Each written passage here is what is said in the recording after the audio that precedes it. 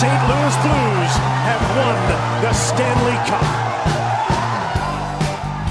Rory, the St. Louis Blues have the cup they've been waiting 52 years for, and the rest of the NHL public outside Boston has the meme they've been waiting forever for, a crestfallen Brad Marchand on the Bruins bench. What a night in Boston for the Blues. What was your takeaway? Well, my takeaway was, I mean, they were an excellent road team, it turned out, right? You know, when I was asked a number of times ahead of Game 7, which are you picking? It was really like, I don't know. Like, I can see arguments for both sides. Boston's power play has been amazing.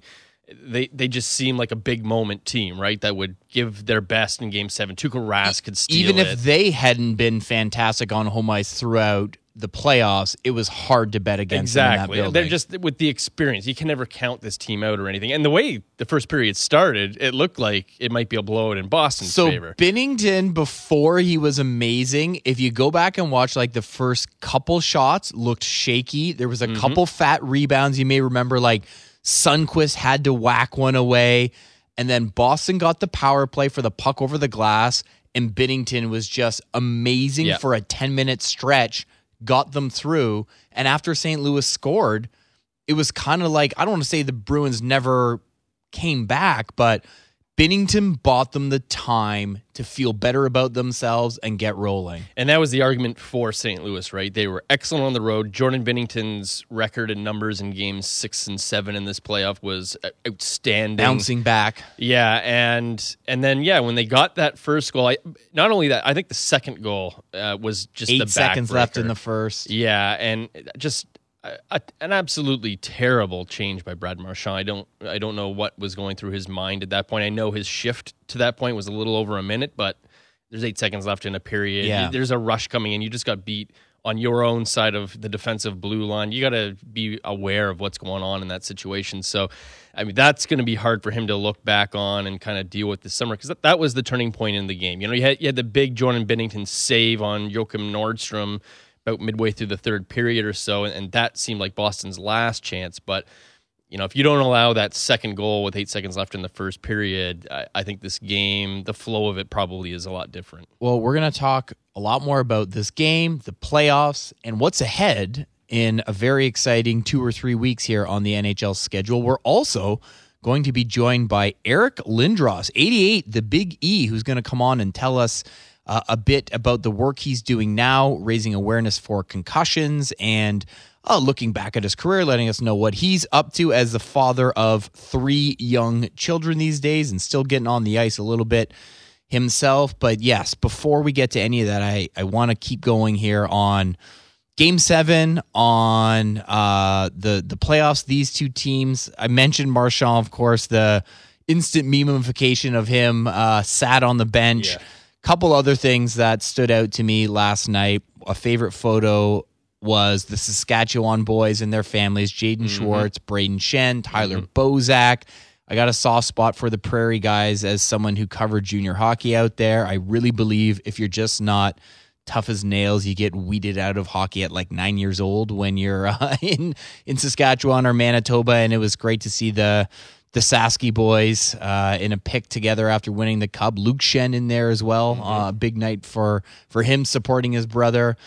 And the thing that never gets old, and as I get old, and maybe you can relate to this a little bit, the shine comes off a little bit of some things. And, as I remember Chris Johnson talking about at a Puck Talks event once upon a time when the Sportsnetters were at these events in Toronto. Someone just kind of asked him about basically taking out the best part of his job, or, what it's like being up close to all these events. And he's like, the reality is the shine comes off it a little bit, but the exception to the rule is the night the Stanley Cup is in the building and can be won, let alone can be won by both teams. And then just seeing the outpouring of emotion from everyone in the families afterwards when they get on the ice is always fun. Like, as someone who's got a 6-month-old, honestly, I was kind of like, I'm going to watch to the end and then I'm going to go to bed. But once you get to the end, I found myself unable to get off the couch because I was like, I want to see the families on the ice just living this moment, especially because literally no one on the Blues had won the Cup before. Yeah, this was amazing. new. It's amazing. Yeah, and Jay Bouwmeester gets the first pass, which we were talking about a couple of weeks ago. Who would get that pass? And, after 1,100 NHL games, only the third time he's been even past the first round of the playoffs, finally getting over that. I mean, that was an amazing moment. There's a great picture on the plane afterwards with Ryan O'Reilly and sitting next to Pat Maroon, and the Conn Smythe and the Stanley Cup are with him. O'Reilly's got a can of Guinness, which is just perfect. Pretty good. Pretty good for the Irish boy. And he was saying after the game, too, to the media that, about that feeling, he's just like, I'm exhausted right now. And all these guys put everything, just absolutely everything out there to realize their dreams. And on the flip side, you see that from Boston's perspective. And I think it was Brad Marchand who said, they just stole our dreams away from us. And you're that close. You're in Game 7, and you've almost got it again. And you see the elation on one side because it's a lifelong pursuit to get here. And some of the Bruins have won a cup before, but still, you're that close to doing it again and feeling that celebration. To have it taken away from you, I mean, I can't imagine. It must just be heartbreaking. Well, especially for Boston, knowing it really just didn't put its best foot forward. I mean, I can close my eyes and picture David Pastrnak whiffing on some one-timers from the side. That first line just never really got rolling. Other than the power play, they just weren't at their best in the final. And still they had to go into that game thinking they were in great shape. But as I said, once they couldn't punch one past Binnington in that sort of from the 5 to 15 minutes into the first period, it just felt like even when it was 2-0, to some degree, it felt like it was 4-0 to me. Like, there was still the sense that Boston could get one, of course, but it just didn't feel like they were going to get that one. No, it didn't. It really didn't feel like it was, again, like that second goal, even the first one, like it was that moment where it felt like, you know what, maybe this just isn't going to be Boston's night. Like they were so in control for most of the third period or first period. The Blues, I think, went almost 15 minutes without getting a single shot on goal. They had 4 shots in the entire first period and had 2 goals coming out of it. So that's when it didn't feel. And again, that huge Binnington save, that was it. That was the moment that Boston could have had cut the lead to 1. You'd have a little bit more than half of a period to play still. Like that's a good moment. And this team, in this city, in Toronto, is famous for that 4-1 comeback. Like they're never out. But at that moment, at that Binnington save, it really felt like, it's just not going Boston's way. It seems destined to be St. Louis's cup. The only downside to all this is that's the 4th year in a row the Stanley Cup has been won on road ice. Yeah, and it's so much better when you're celebrating in front of your own fans, right? You saw the shots from St. Louis in both the hockey arena and the baseball stadium, just tons and tons of people there, and they're going nuts. And Boston fans obviously stuck around when the cup was first coming out. And again, that's the attraction, that's the allure of it, is everybody wants to get their photo or their video of the cup coming out. But, after the first couple of passes are made, that crowd starts to thin out. The diehard Blues fans kind of come together near the glass, and that's when you kind of see the family connection a little bit more, which is the best thing of all. But we need a home ice winner. It's so much better. I was on the verge of tweeting with a couple minutes left. The last time we had a Game 7 in the NHL, it was a 4-0 road win by the Boston Bruins over the Vancouver Canucks in 2011, and now it was flipped around. The Bruins were going to lose 4-0, not even get a single goal at home, and of course, they get the one at the end. That was far too little, far too late. We've talked about Binnington a lot. We've talked about O'Reilly. Can you remember a year where you could have just sawed the Conn Smythe in half as much as you could have this time?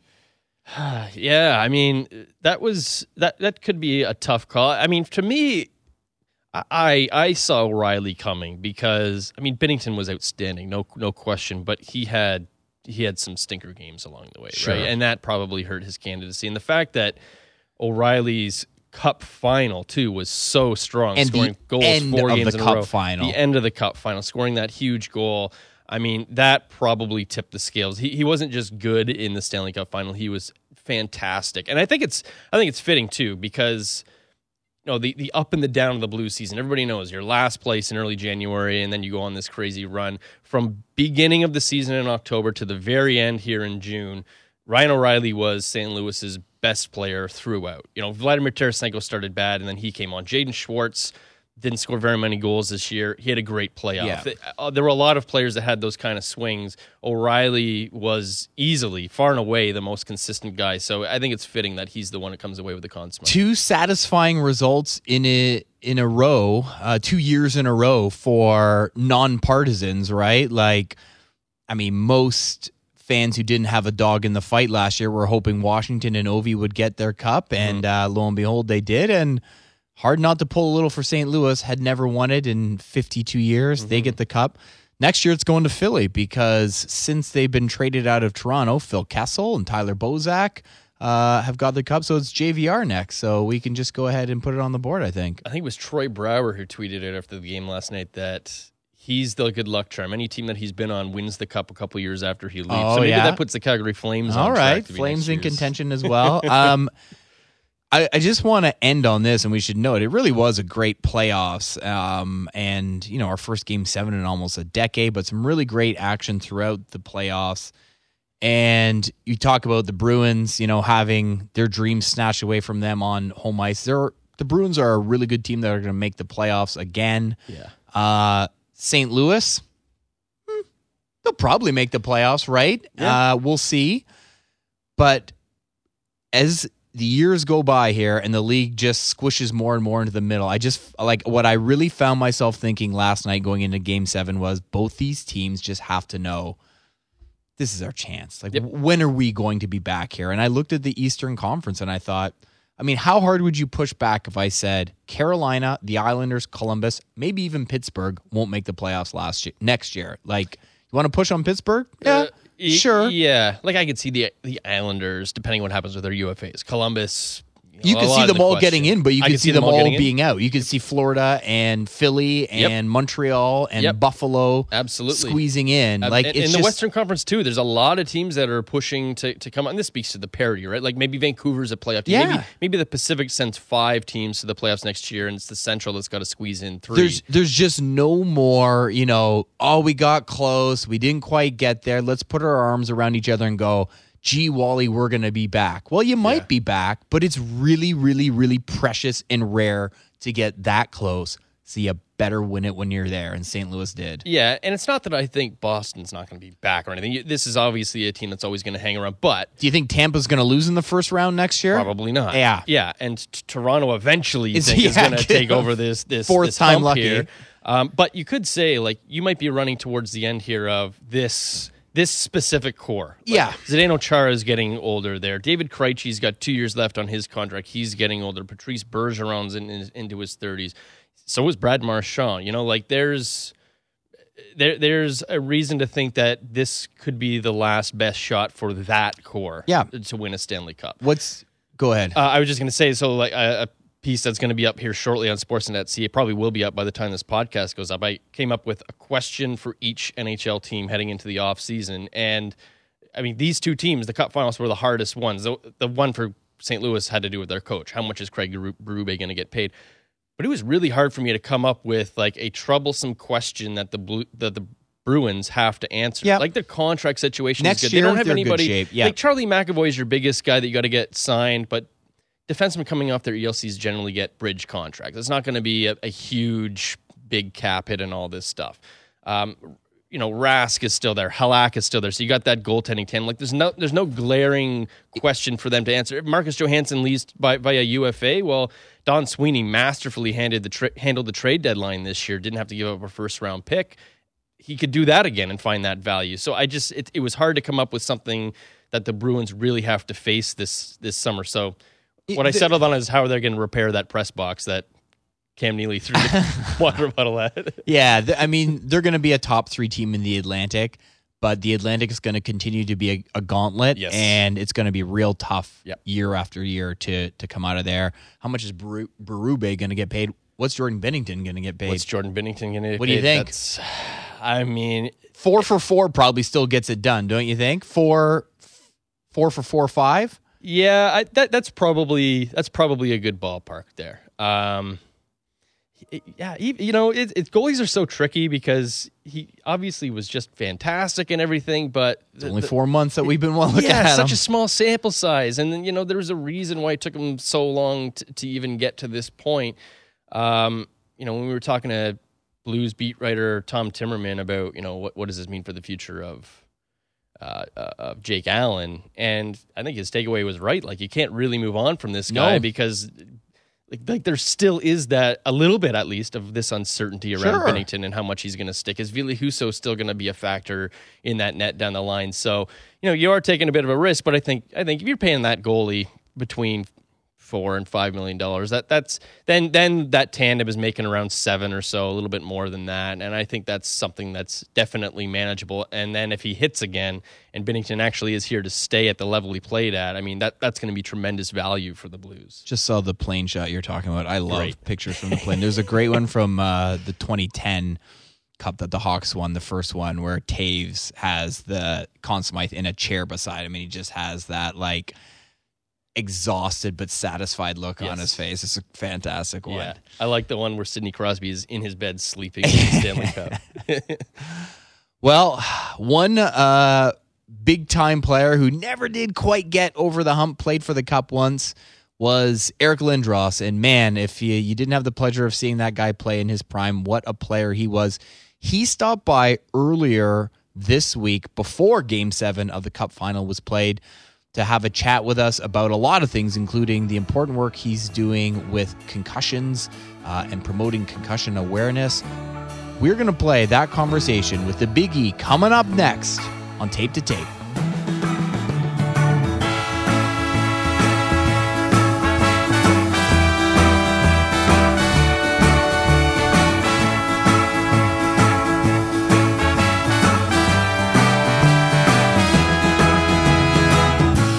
The Tape to Tape podcast is brought to you by the next generation GMC Sierra Denali, complete with the world's first 6-function multi-protocol gate. Summer's on the way, which means softball beer leagues, beach volleyball, and patio season. The Sierra Denali's gate comes with a built-in load stop to keep whatever you're traveling with in place and turns into a step for easier access. Once you arrive, it can also become a work surface that includes a power outlet. So, whether you're loading a tackle box, working on a project, or tailgating at the game, we've got you covered. GMC Sierra Denali. We are professional grade.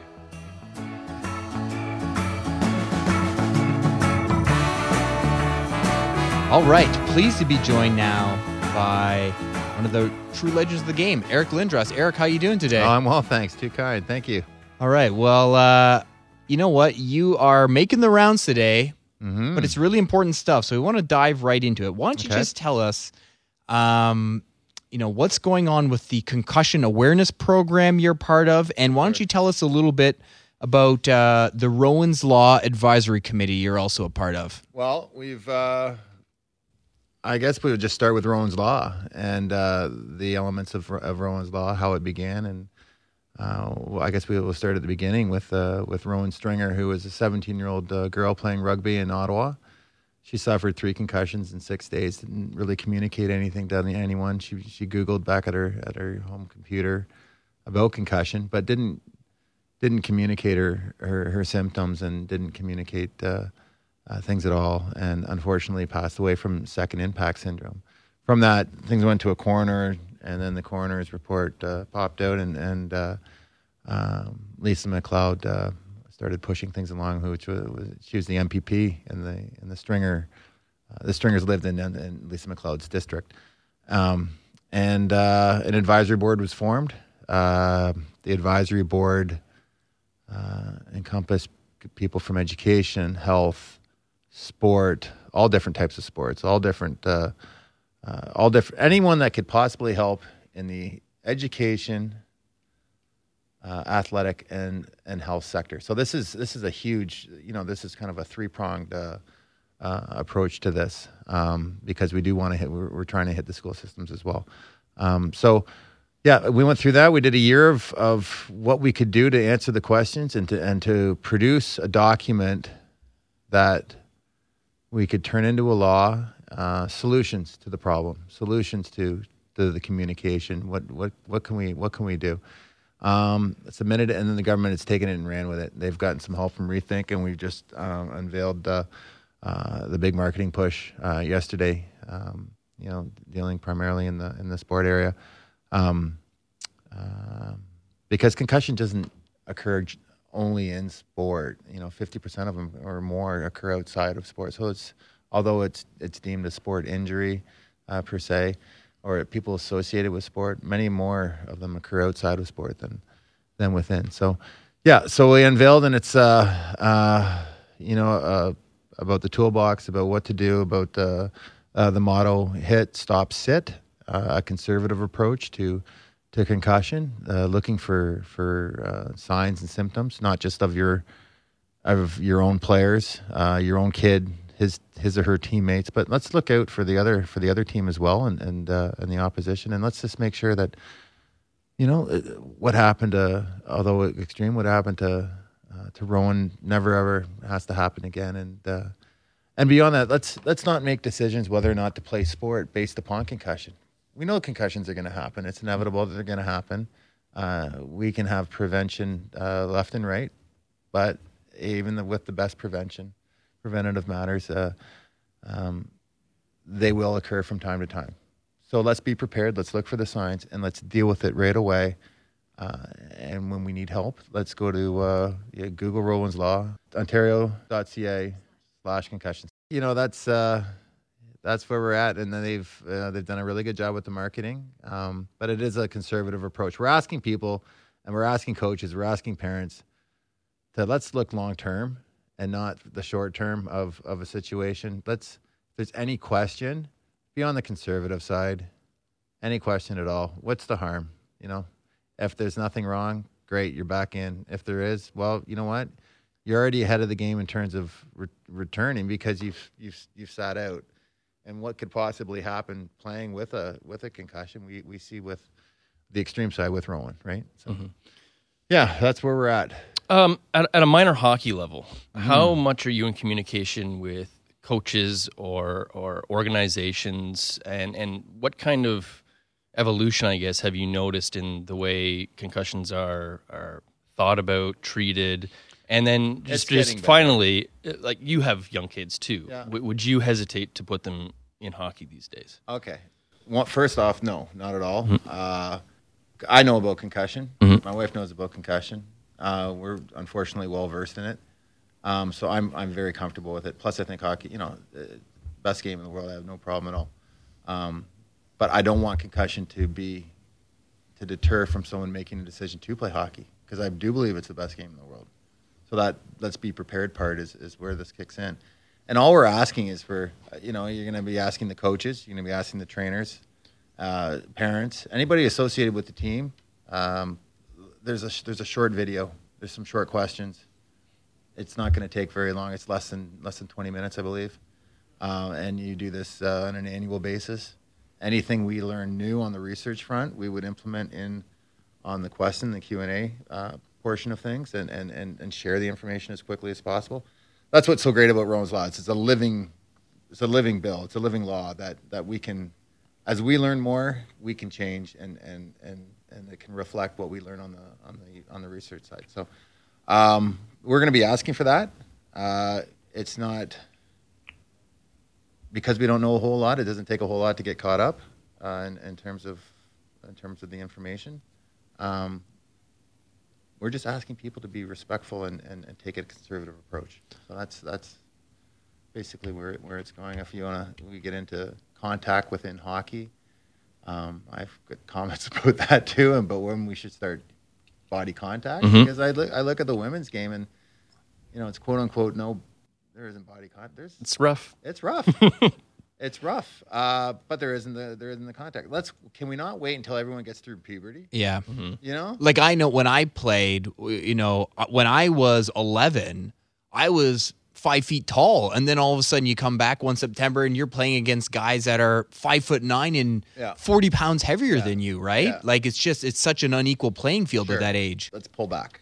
Why can't we work on our skating, stick handling, team play, and then once we all pass through puberty, 90% of us, you can't do it. Nothing's perfect. Listen, it's the old 85, 90% rule. When we get to that point, whatever it is, 14 years old, let's kick it in. And those that want to continue to play, let's have that.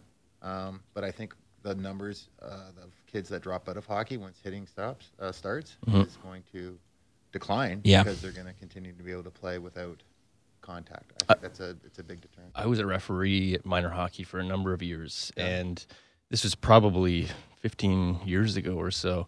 And you're at that kind of pee-wee house league level, which was hitting at the time. And I just remember some of the bigger kids who weren't skilled enough to play rep are just out there to hit, and you're seeing it coming, right? That he's going after a littler kid, and like I got to stop this. I can't do anything about it, and then he plows the kid over, and you're just like, it's out of my hands. I can't do anything. But you've seen big change at the minor hockey level. It's gotten better. And then let's take this even further. When you're talking about you're talking about house league. What's the point of even having contact if you're not playing pro hockey? You're not going to the OHL, or you're not going to play college, or you're not, whatever pro situation, KHL or Europe. If you're playing single A, house league, and double A, why do we even have hitting? Yeah. I mean, if common sense says that we do not have hitting, there's going to be less injury, not just concussion, but every other type of injury. Yeah. And we've actually put money towards that. Carolyn Emery did out of the University of Calgary. As you got to have the facts when you're dealing with government, and we can back it up with Carolyn's work. So, I mean, we can look at that and think, is it worth it? So, trust me, hitting is not that hard to learn. Lining up, angles, speed, addressing, loading. It's strength and transfer of energy, right? Sure. Accepting a hit's not that much either. And even now, I mean, the guys are putting themselves in situations where you notice that they're turning their bodies. The defensemen, drives me nuts. As if to draw a penalty. Yeah. You know what I mean? Yeah. It's not. What are you doing? You're putting yourself in a It is vulnerable not position worth a here to get 2 boarding minutes. Jesus. Yeah. So, I don't know. But I'm a strong believer in thinking that contact should not occur until most of everyone has gone through puberty. So 14, 15, whatever number you want to call it. I'm a big believer in that. And then why even bother? Sure. Single A and house league.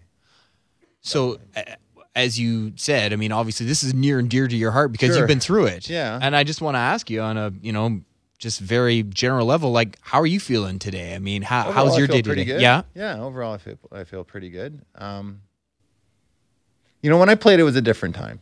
There are different rules, different structures. The lines are crossed frequently. The threat of punishment isn't nearly what it is today. Yeah. So it was. It was way different times.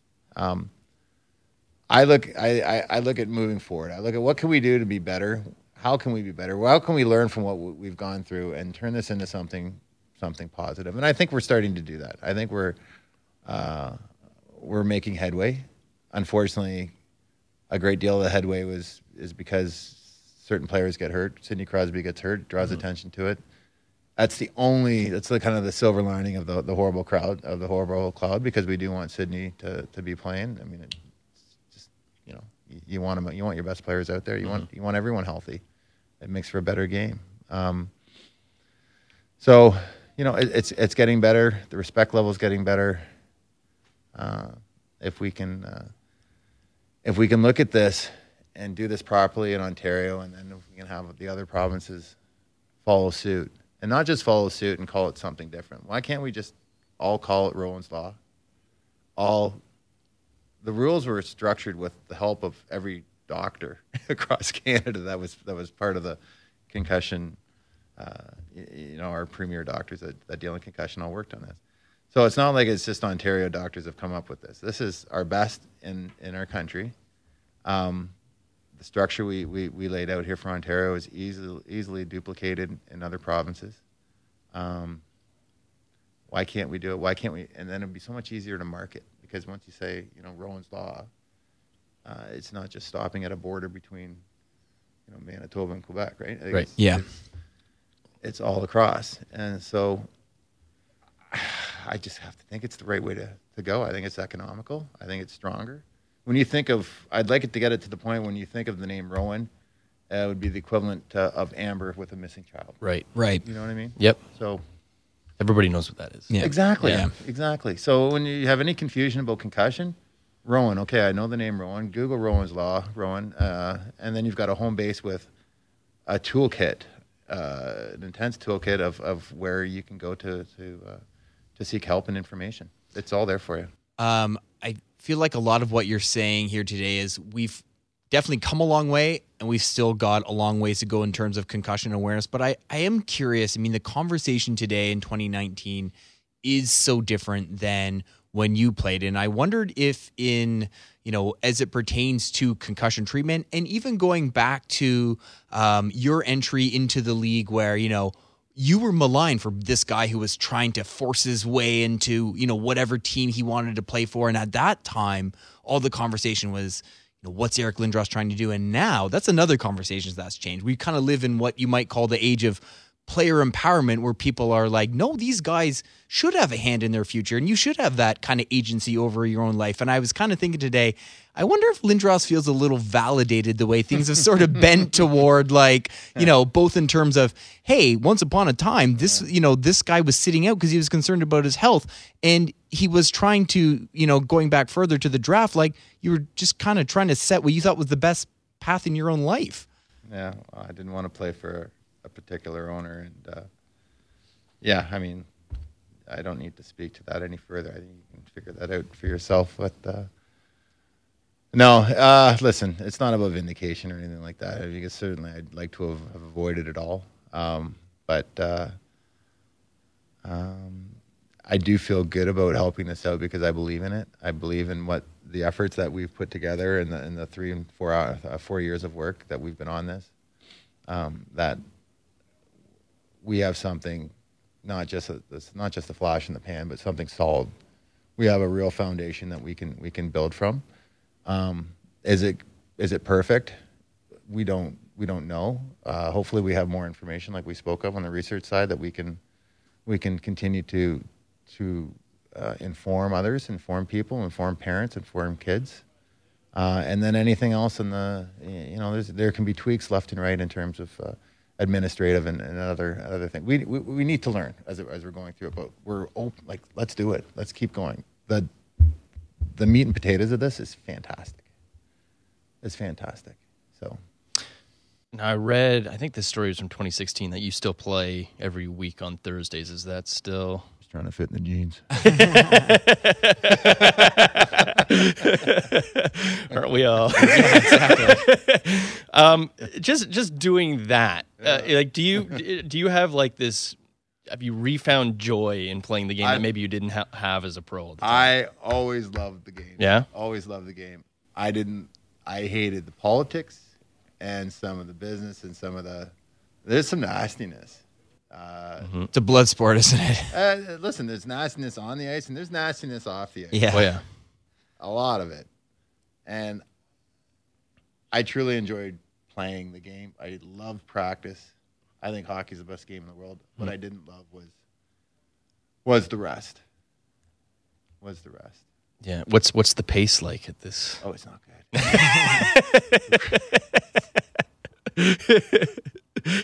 Oh, there he goes. Oh, I still see him. We've got a couple of younger guys that can really go. I can still skate. There's a bunch. We go out and we have a good time. We do a couple drills, warm up. Guys touch the puck. There's quite a few of us that used to play, and no refs. We avoid each other. It's just pass the puck and score. We've got 2 really good goalies that we go up against, and And each week it's primarily just, pick, either have a dark jersey or a white jersey. And you just kind of will figure out the teams as we get out there. That's really how it goes. And the banter and all the fun parts of it, right? That's all part of it. That's the whole part of it. Some guys head off to get a bite to eat after. And friendships have flourished from it too, right? Mm-hmm. Hockey's the best. It is. It really is. Yeah. So just moving off hockey before we wrap up here, you've got 3 young kids. I do. We're 2 pretty new dads. My daughter's getting close to 1 year. Yeah, your eyes are looking all right. yeah, I'm doing okay. His 6 months, 6 so months. I'm still little. Shaky. So I guess the question here is, what kind of advice could you give new dads as to what's coming next here? Okay, listen. First of all, I got to say, when you get the crib, I'm going to start with the crib. I know we're talking about concussion, but I made this mistake as a new dad. Do not build the crib in the hallway that the crib is intended. The hallway of just outside the room. Get in the room. They don't fit through the door. Okay, so the lighting may be better in the hallway, but you're just going to get better at putting that crib together. Yeah, that's right. You have to take it all apart. No, in terms of having new dads and whether they play sport or not, I think all sports are great. Obviously, hockey is my favorite, but whatever kids want to do, there's so many options out there. But playing sport is beautiful and it's healthy and it's fun and you make great friends, friendships and memories and I mean you joke constantly. Like you see somebody you haven't seen in 20 years, but you shared a moment with them when you're in junior. Mm-hmm. Like you're laughing. I mean, everyone remembers, right? So sports is fantastic. We just want people to play sports and to not allow concussion to have the power to deter them not to. We want to be prepared for it. If and when it does occur, but it doesn't occur all that often. The preventative measures that were taking place in each sport are kicking in. The respect levels there, the communications there. So I think your kids will be in better shape than my kids, and maybe your second and third kids will be in better shape than your first. Mm-hmm. So I mean that's the trend that we always want to kind of have. We don't want to have any dips in this, but it's taken us a long time to get to where we are, and hopefully pick it up our pace and really start to trend at a real incline. 2 quick hockey ones to get you out here. One just popped in my mind, but I was talking earlier about whether you felt validated how things have gone. I'm curious too. In the past couple of years, there's been a couple things. Obviously, getting into the Hall of Fame, and also, kind of having the Philly people put their arms back around you and being there. What did it mean to you to kind of, I don't even want to say repair that relationship, but it sure seemed like it was a nice moment where on both sides. I got a phone call from Paul Holmgren in the summer of 2012 to come back to that outdoor game in 2012, and that was fun. Yeah, that was great. A great welcoming. It was fantastic. It was like things hadn't changed at all. And I think people aren't stupid. They know what goes on, right? They can read between the lines on a few things. So it felt good, and the hall was obviously amazing. You just feel thankful. Yeah. Coming back to Philly, your friends that you had there. I mean, you grew up there, right? I was there from 19 to 28, 27, 28. I made a lot of good friends. Actually, I got one friend coming up tomorrow, Jack Huff.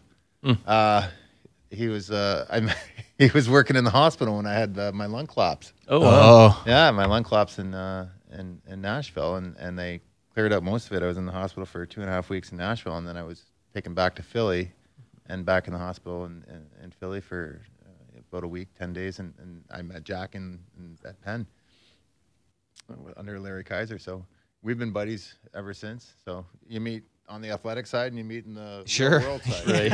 So, yeah. All right, we'll get you out of here on a goofy one, and this is one of those ones where I'm like, I'm like, computer's out now. He's kind of well, I did need the computer for this. What do we got? I was like, he's either been asked this 3 times a year for his whole career, or maybe I'm the first who knows. But I don't. If for people who don't remember, your trade from Quebec to Philly was just a monumental thing. Especially like I was a young fan at the time. Yeah. Such a huge package going back the other way. We all know Peter Forsberg was one of the 5 players going back. How many of the other guys who you were traded for, who went from Philly to Quebec on that day, Did I play can you name? I played with Cydog in New York. Okay. Ron Hextall came back. Yep. So we got Forsberg, we got Hextall. There's 3 other guys. Chris Simon, yes, that's right, was part of the draft picks. That's right. Because Sittler was Ryan. There was something about. Yeah, there was. They rejected Ryan. Yeah. They took Cydog, which was horrible. There's a gritty 2-way center in there who had long hair for a long time. Yeah, Mike Ricci. Peterbilt Pete. Yep. Yeah. The other 2 are tough. They're defensemen. So one started with an H. Yep. Kerry Huffman. That's it. Last one was an offensive defenseman, a French guy, Steve Duchesne. Oh, okay. So we got Forsberg, Duchesne, Huffman, Mike Ricci, and then, as you said, Ron Hextall, and then a couple picks that involved Chris Simon and Jocelyn Thibault. So it was a big package, and I just remember it's become a fun bit of trivia. Like, how many people can you name from this huge deal? And I was like, well, why don't we ask the man himself? How many people did he name from way back when? So a long time ago. Eric, thanks a ton. You're obviously doing very important work with this concussion awareness. So thanks for dropping by. Anything else you want to add about what you're up to? I'm just part of the team. I really am. I'm just part of the team. We've got a great team. The advisory board has been fantastic. And our government has really stepped up and put, it was on air. Our marketing, the campaign started its videos on air last night during the Raptors game. And to pull something like that off shows that we're committed. Mm-hmm. It's committed. It's, like I said, it's not a flash in the pan. It's the real deal. All right, Rory, that was a real treat having Mr. Lindros stop by. And let's get this straight again here for the record, just in case there was any confusion out there. Number one, again, I just can't overstate how big of a deal Eric Lindros was as a prospect at that time to someone who, I was 10, 11, 12 years old when we first started learning about this guy who was literally billed as Mario Lemieux and Wayne Gretzky in the same package, like an unstoppable physical force with all the talent in the world.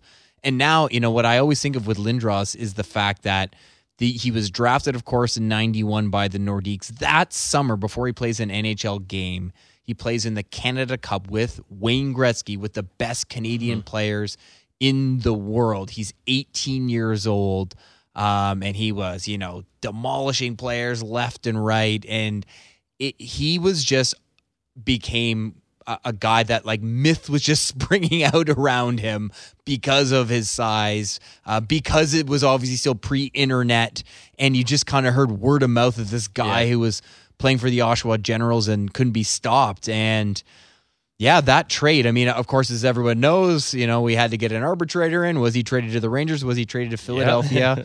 Peter Forsberg, Steve Duchesne, Kerry Huffman, Mike Ricci, Ron Hextall, Philly's first choice in 1993 and Philly's first choice in 1994. And that pick ended up getting moved around a bit. But he's clearly very passionate about what he's doing now and is very personally invested in it. Yeah, and for hockey fans that were maybe a little younger than us that came later, I don't realize how devastating of a hockey player he was at his best, before the concussions started to hit. Mid-90s. MVP of the strike shortened season, lockout shortened season 95. Got his really to the Cup final. That's right. Won a Hart Trophy in there too. It's really a shame. I wonder what would his career have looked like if he was fully healthy through the whole thing. He would have been going into the probably the post lockout era there, the 05-06, and then there's that surge of offense. It's not that he was slow and wouldn't have been able to keep up. Yeah. He would have just, I think, taken off even more. He would have been in his 30s at that point, but he would have been. I always think, you talk about if you put LeBron James on skates, trained him like a freak athlete that is dominates the sport that he plays, is the best player in the sport that he plays. What if he grew up learning how to skate and could play hockey? Lindros isn't quite that big. I think LeBron is 6'8", 250. Lindros was listed at 6'4", 230. So he's not there, but he's close, right? Yeah. So that's the closest we can confirm as two guys who were just in the same studio with him. He's a big guy. Yeah, he's big. And so that's the closest thing. He was a freak athlete. He dominated his sport. He was just massive size. He could do everything. Yeah. And so if you're thinking, what would LeBron look like as an NHL player, think of Eric Lindros. That's the closest comparable you can get to that. And he is doing really great work. I mean, it is amazing the leaps hockey has taken to get to where it is now. I mean, can you think back to probably before that lockout and some of the rules we have in the NHL now, or how hitting has kind of evaporated from minor hockey? And I was telling him there that I used to be a referee, and you see some really freaky stuff or some really bad hits. And as a player, I remember one of my teammates specifically getting hammered from behind. He was probably a foot from the boards, and his head hit the boards, and he had to go to the hospital. I remember going to the hospital and seeing him after, and that was the last game of hockey that kid ever played. I think it was his second concussion at least at that point. And it's just like, why? Why is this being protected? Why at the time? Why are we not doing more to fix this? And I remember as a referee, like those house league, I wasn't even A or double A. I come from a small center. I think we were C or double D at one point even. And you're talking house league players. Like, why can this kid who's gone through his growth spurt throw all of his energy at this little kid who hasn't yet? And that's just the way the game is. And so it is amazing how much the game has changed, how much the conversation has evolved around concussions. Everybody should understand what they are, how to treat them, what rules we need to put in place to kind of curb this. And I was really impressed too, and a little inspired by Eric saying there, like, he wouldn't keep his kids out of hockey. Yeah. Right? Like, it's called the the great greatest sport. game, yeah. Exactly. And it's just, the important thing is that everybody needs to educate themselves on concussions and everything about them, how you get them, how you treat them, and everything like that, so that you're prepared for if it does happen. And if you want to do just that website again that Eric was talking about, ontario.ca/concussions. All right, we're going to take a short break and come back and wrap things up on Tape to Tape.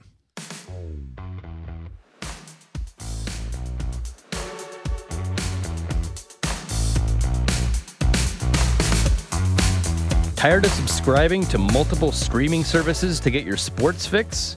Introducing Sportsnet Now.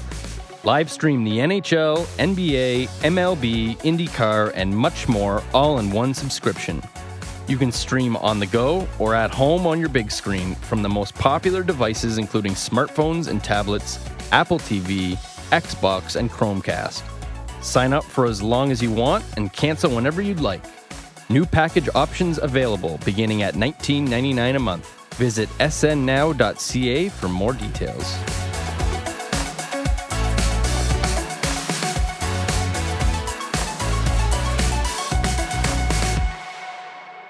Welcome back to Tape. All right, here we go, Rory. NHL awards next Wednesday. NHL draft next Friday and Saturday. Free agency after that. A buyout period preceding that.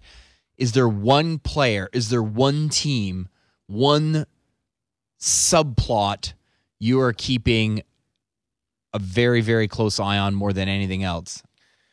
Oh, there's so many of them out there, right? I mean, the San Jose Sharks seem to have a lot of balls in the air right now. Joe Pavelski's not signed. Erik Karlsson's not signed.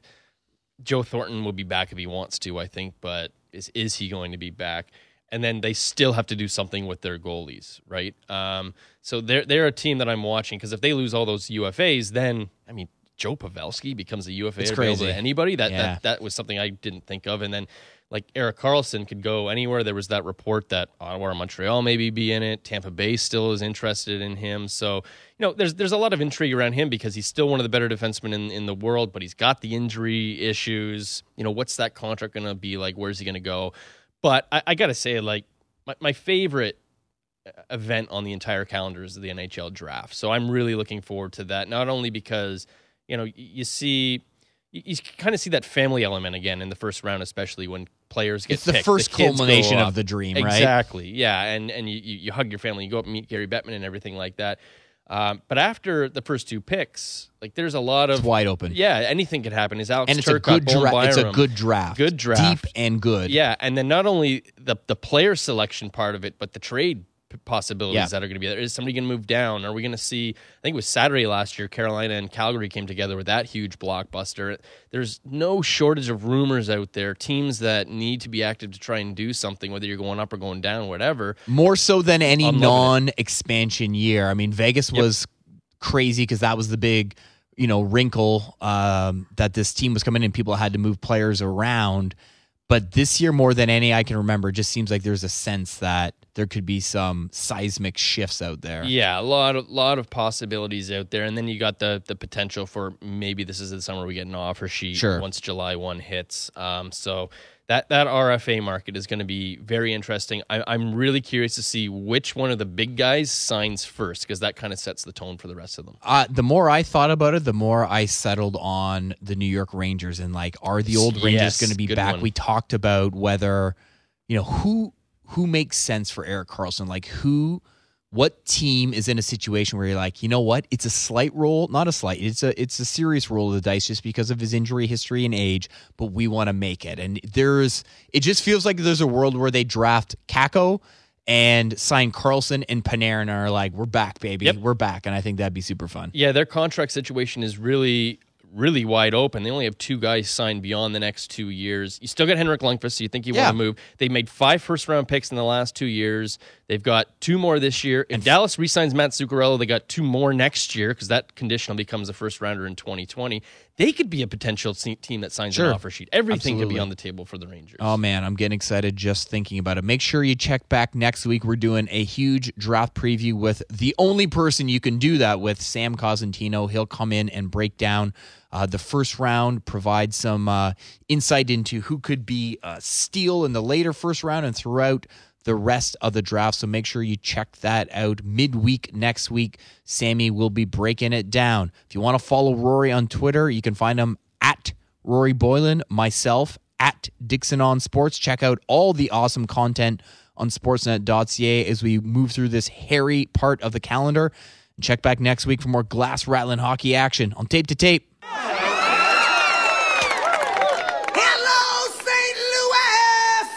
That's Springfield, Stephen. Yeah, right.